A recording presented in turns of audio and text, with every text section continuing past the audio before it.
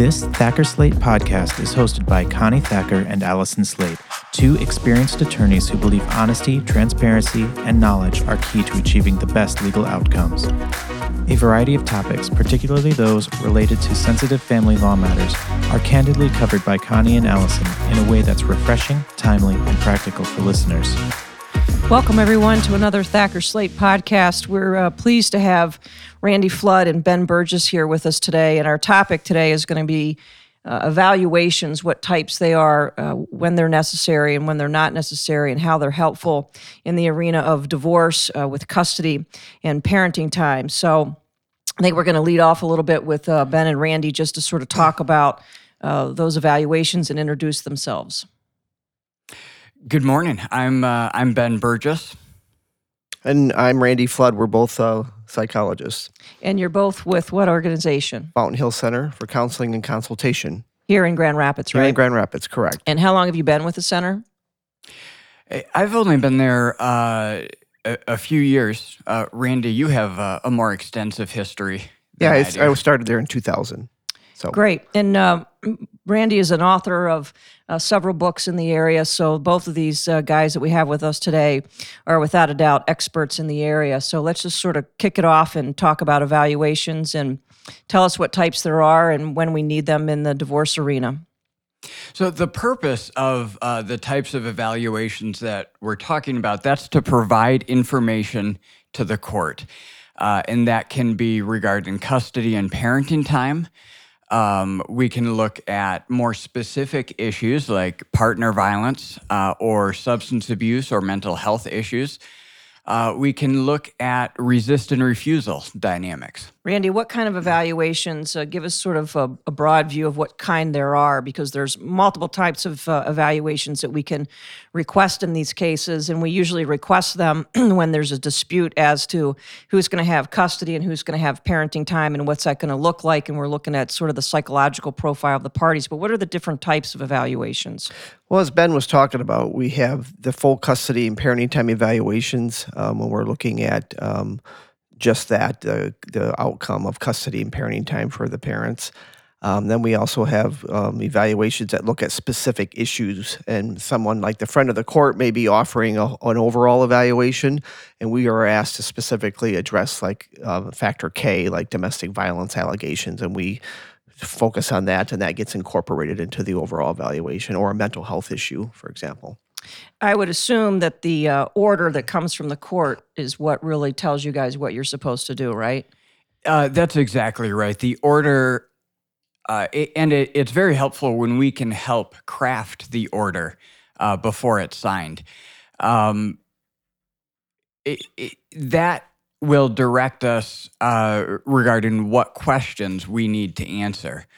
If there's a mental health issue, if we need to address the custody and parenting time factors, if substance abuse is an issue or concern, that outlines exactly what we need to do.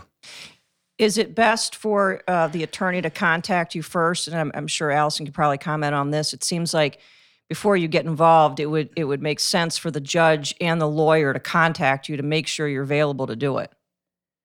Usually that's helpful. Yeah, I would think so, but we don't see it happening all the time, right? Right. Sometimes we'll just all of a sudden be in possession of an order that directs us to do something, Right. or is too vague and doesn't tell us exactly what questions we need to answer. It might just say, go to see Randy or Ben and answer for an evaluation, and doesn't outline specifically what we need to do. So again, we need to have input into that order, and it's helpful to help draft exactly what the order says. Right. And that was going to be my question. What are some of the biggest failures you see as part of orders? What's missing? What should be in there that you guys see day to day? I think Ben referred to the vagueness of that. I did evaluation right now, and it was so vague that now the attorneys are going back and arguing about what the evaluation was supposed to answer. And so, it becomes very important that the attorneys get together and, if they need to, with the judge and make a decision about what we're evaluating and having that clearly spelled out, and then we're able to perform the evaluation appropriately. And even being more specific, just about the details down to who is paying, how it's being paid, the amount of the retainer that we work off of. Sometimes the order needs to direct the parties to sign releases or to provide specific information. Really, all of the details need to be in there. Is psychological testing always part of an evaluation? Well, the 3 domains that we tend to gather data from, one of those being psychological testing. We also do direct interviews of the parties, in joint interviews with a parent and child, those kinds of ways of gathering data. And then the third domain is collateral information, and that can be through documents such as previous psychological evaluations, school records, Legal records, CPS reports. And then interviews with people who know the family. It could be a doctor, it could be a child therapist, a teacher, and get information that way. And then we put all 3 together and analyze it and come up with our conclusions. And what's the average number of hours you put into an evaluation? I guess that also goes to cost. What are we looking at in terms of cost? The average number of hours, I suppose, depends on the complexity of the evaluation and what questions we need to answer. A full custody and parenting time evaluation is going to require a lot of time. It's a time-consuming and expensive process. It's very important. We're not just going to give some recommendations without doing extensive work. Yeah, it's the due diligence that goes into it, and it's the whole court system that has that. It's like that cliche we always have, you can have as much justice as you can afford. The whole process in and of itself with the lawyers and the litigation is all very expensive. So I think the consumers need to be aware of how expensive the divorce process can be, how expensive doing these custody evaluations when they're fighting over custody for their kids and parenting time. This is really not something that's inexpensive when you're getting involved with your kids. And I guess, too, just to back up a little bit for the general public to understand that an order is a result of a motion that's filed with the court, and the court speaks through its orders. And so the order needs to be clear as to what Ben and Randy would be doing in their evaluations. And then once you start the evaluation, what's the protocol for all these evaluations? Does everybody do them the same? Do people do them differently? Do they have a map that you're supposed to follow? How does that work? Well, one of the things that I wanted to say is that the reason we have to do such a thorough job is because when we have good attorneys on the case, like you guys, if you don't like our findings, then you tend to go after our protocol and say the protocol isn't invalid, therefore the findings are invalid. And so for us, one of the ways that we protect ourselves and to be able to do a good job for the parents and the family and the court is to do a thorough job and not cut corners. Because it's really important, and children's and parents' lives are on the line. So the protocol is a matter of, like I said, the 3 domains of doing the interviews and doing the collateral documents and then doing the psychological testing. And one of the things that we talk about is having a scientific process of multiple hypotheses.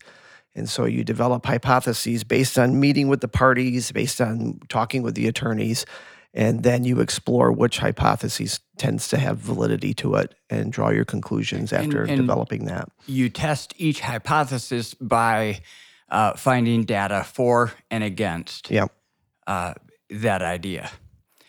And that takes time. Staying away from confirmation bias. And I think that's the thing. Let's talk a little bit about that. What is confirmation bias? Give us some insight evaluators or therapists who tend to have a niche, a specialty, an interest in a particular area, such as, for example, domestic violence. If you are really zealous about evaluating domestic violence and holding people accountable, then you can go into an evaluation with a confirmation bias with allegations of domestic violence and find a positive finding of domestic violence, perhaps in a case where there might be alienation dynamics going on.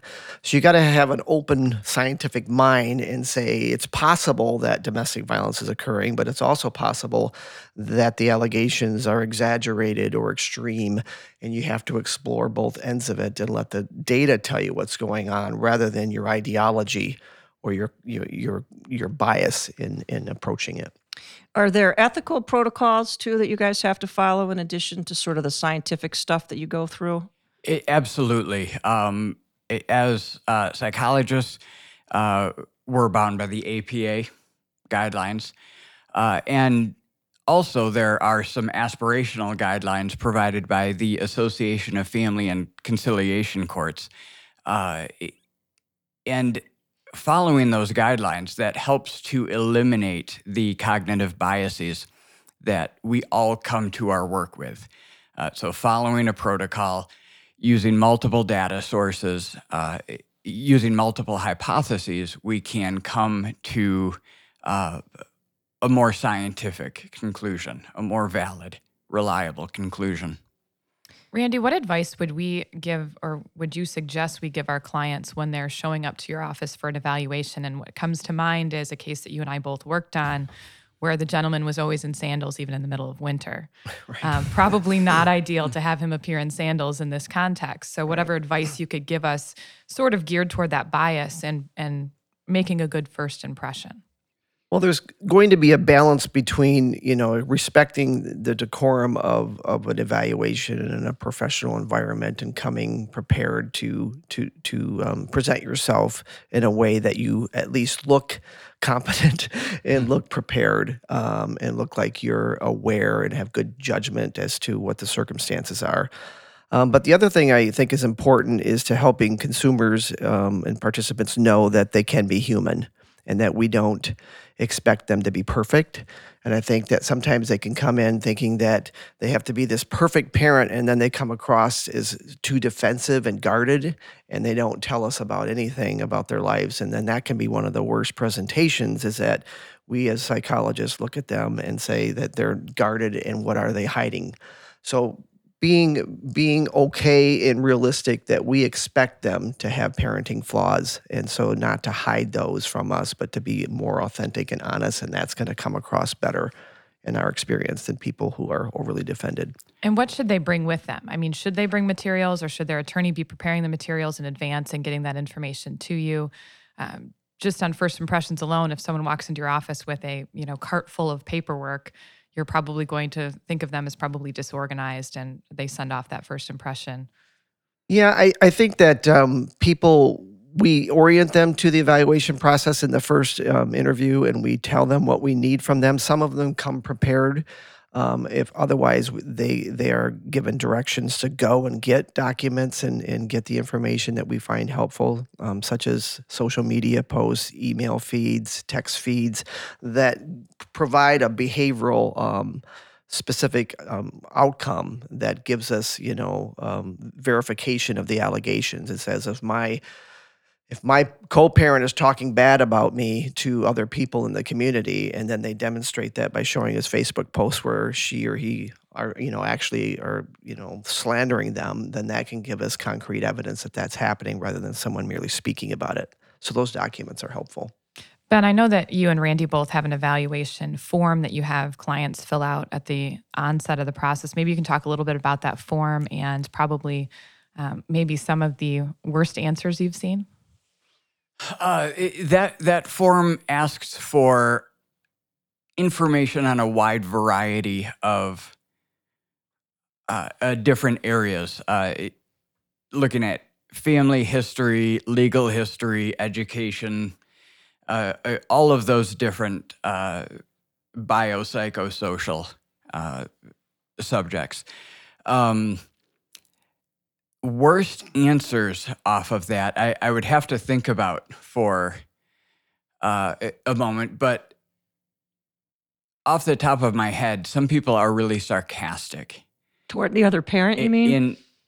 Toward the other parent, particularly if we just evaluate one parent, I'll see that.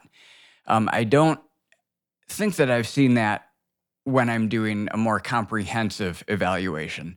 Well, that brings up a good point, though, and something that you just said, Ben, that I think that the public needs to understand too is sometimes you guys are hired just to evaluate one parent.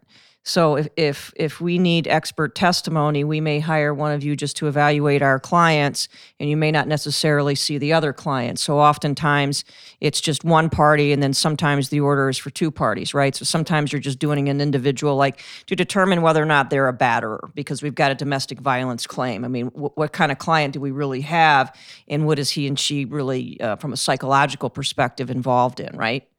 Correct. And then, so how long do they usually take? I mean, are we talking weeks, months? I mean, how long does a custody evaluation really, when you're doing both parties and you're doing the collateral data like you talked about, and you're doing the review of the information, like a full-blown custody evaluation for custody and parenting time, how long is that really going to take? That, for me, to get all of those appointments in, because it's multiple meetings with everybody. How many meetings generally do you have with them all? I probably on average, I would say 3 meetings with each parent. And then do you interview the kids? Yes. I think that's the biggest question for parents with kids is how much are their kids going to be involved in the process, and how do they prepare their kids to be involved in the process? Try not to over-prepare them in terms of getting them to, make sure you say this, make sure you say that, because we pick up on that as though the kids have been coached. Especially younger kids. Right. You can ask them, what did your mom or dad want you to tell me? And they'll say that. And they'll have an answer, right? Yeah. Why are you here? Yeah. Who told you about me and what my role is? And then they'll be honest and tell you, well, my dad said or my mom said. And then sometimes what their mom or dad said is appropriate. Other times the kids tell us way too much information about, well, they told me not to talk about this, but make sure I talk about that. So make sure you don't over prepare your children. But I think say these people are here to help our family. Our family is struggling right now, and they're here to help us. And That's good advice. They're going to ask you they questions. Just want to ask you some questions. And you just be honest, and they're here to help us. And Ben, you and I have talked a little bit about, how you meet the kids, and sometimes that's not in a clinical setting, correct? Because sometimes you want to meet them maybe out for ice cream or some setting that's more comfortable for them so that they might be able to divulge more information than they would in that clinical setting. That's true. There have been times where I've interviewed children in their home. Meeting them out in public. There have been times where I've done it at school. So they don't always have to come into the office. Okay, that's good to know. And with younger kids, you can play Legos. You can color pictures to get the process going. What do you think is the, I know we have overlays of psychological impacts of children going through the divorce process, right? They're impacted by that. They're separated from a parent, whether it's a good parent or a bad parent. Kids generally want to migrate to their parents regardless of their actions, right? So we see that a lot. What do you think the psychological impact is of a child going through a custody evaluation when they're sort of being pulled by both ends and both parents want them and both parents want the majority of the time for them? I mean, is there any research out there on the impact and maybe even the long-term impact of what happens with these kids? And maybe there isn't. I mean, that's just a question I was just wondering about. The divorce process for most families, within a year or two, families tend to reorganize and kind of move on. With a custody evaluation, the idea or the hope is that we can find out what's best for them, but it is admittedly a stressful process. And there's anxiety and tension and animosity, and it can escalate things in the short term for them.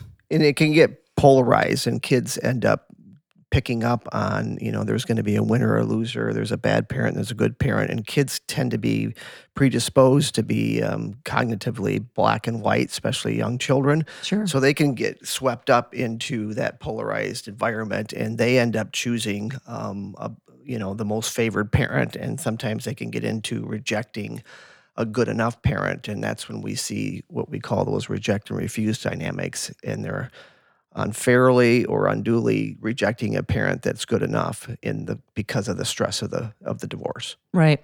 Well, we've got a few minutes left, and so I want to talk a little bit about psychological testing and what goes into psych testing, what you learn from it. What are the diagnoses the common ones that we see that make the divorce process difficult? We see borderline personality disorder, narcissism, bipolar, all those things have that mental health component has an impact on the custody evaluations. I mean, how do you do them? What do they benefit for you? And do you ever test the kids? Medoff came up with a list of goals for psychological testing, the questions that we answer with our testing, or that we help answer with our testing. We want to find out if a parent can be consistent and reliable, emotionally available, provide cognitive stimulation, advocacy, protection. Testing can help us answer those questions. It can help us answer the questions regarding co-parenting. Can you cheat on the psych evals? I mean, can you prepare for them? I knew that was coming. Can you make yourself look better on them? I mean, and what do they really? I know the MMPI is like what? How many questions do you take on the MMPI? 567 true and false. True and false, and then from that, I mean, can you detect? I mean, I see some reports from you guys that say it looks like they're trying to show themselves in a great light, in a better light, and they're posturing. I mean, how do you get to that conclusion from a bunch of true-false questions? They're norm tests, and so there are actually particular scales that we interpret, and there are some validity and reliability scales on there. And so that's the first thing we look at is, are they approaching the testing in a way that we can find the testing useful? And if they are very defended and they're actually lying on the tests, and then we can't really find the clinical scales that useful because they're going to be most likely depressed and not showing what's really going on for that person. So that's one of the things that you would tell your parents when they're coming in for their evaluation. One of the worst things they could do is come across as super defended and lying. Right. Trying to appear overly virtuous. Put the skunks on the table, and because we're gonna smell them under the table. Right. And so you might as well put them out there for us to really evaluate and look what's going on. And a parent who knows their flaws and has accountability, we actually have greater faith in their ability to manage them than the parent who doesn't know that they even have issues. Yeah, and I would imagine you see from the results of the testing it just seems to me, having done this for so long, that we do see a lot of mental health components in these high conflict cases. So somewhere in the mix, there's usually something going on. And are you able to delineate that something going on from the psych testing? It can help us provide or help us answer that question. And you brought up diagnoses a minute ago, and a diagnosis is important, but we need to look at the behavior too. So somebody who has a depression diagnosis may lay around on the couch all day, not get their kids on the school bus in the morning, not do homework at night because they're too depressed to function. Somebody else with a depression diagnosis may go to therapy, take their medicine, struggle through the day, and still take care of their kids. Right.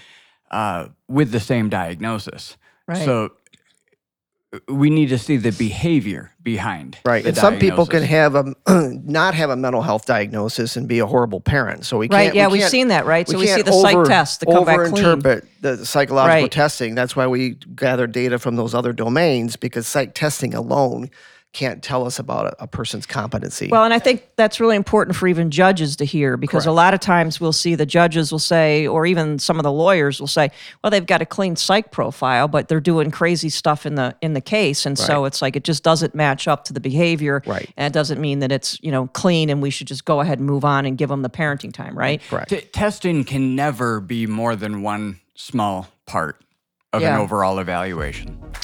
Wow, that's great. Well, I want to thank you guys tremendously for coming and chatting with us today. And we've covered a lot of things for consumers and for judges. Thank you and for listening parents to this understand episode of our with, Thacker Slate evaluations. podcast. So thank you both very If you much. have additional Thank you questions, for having do us. not hesitate to contact us at 616-888-3810 or visit our website, thackerslate.com, for additional information.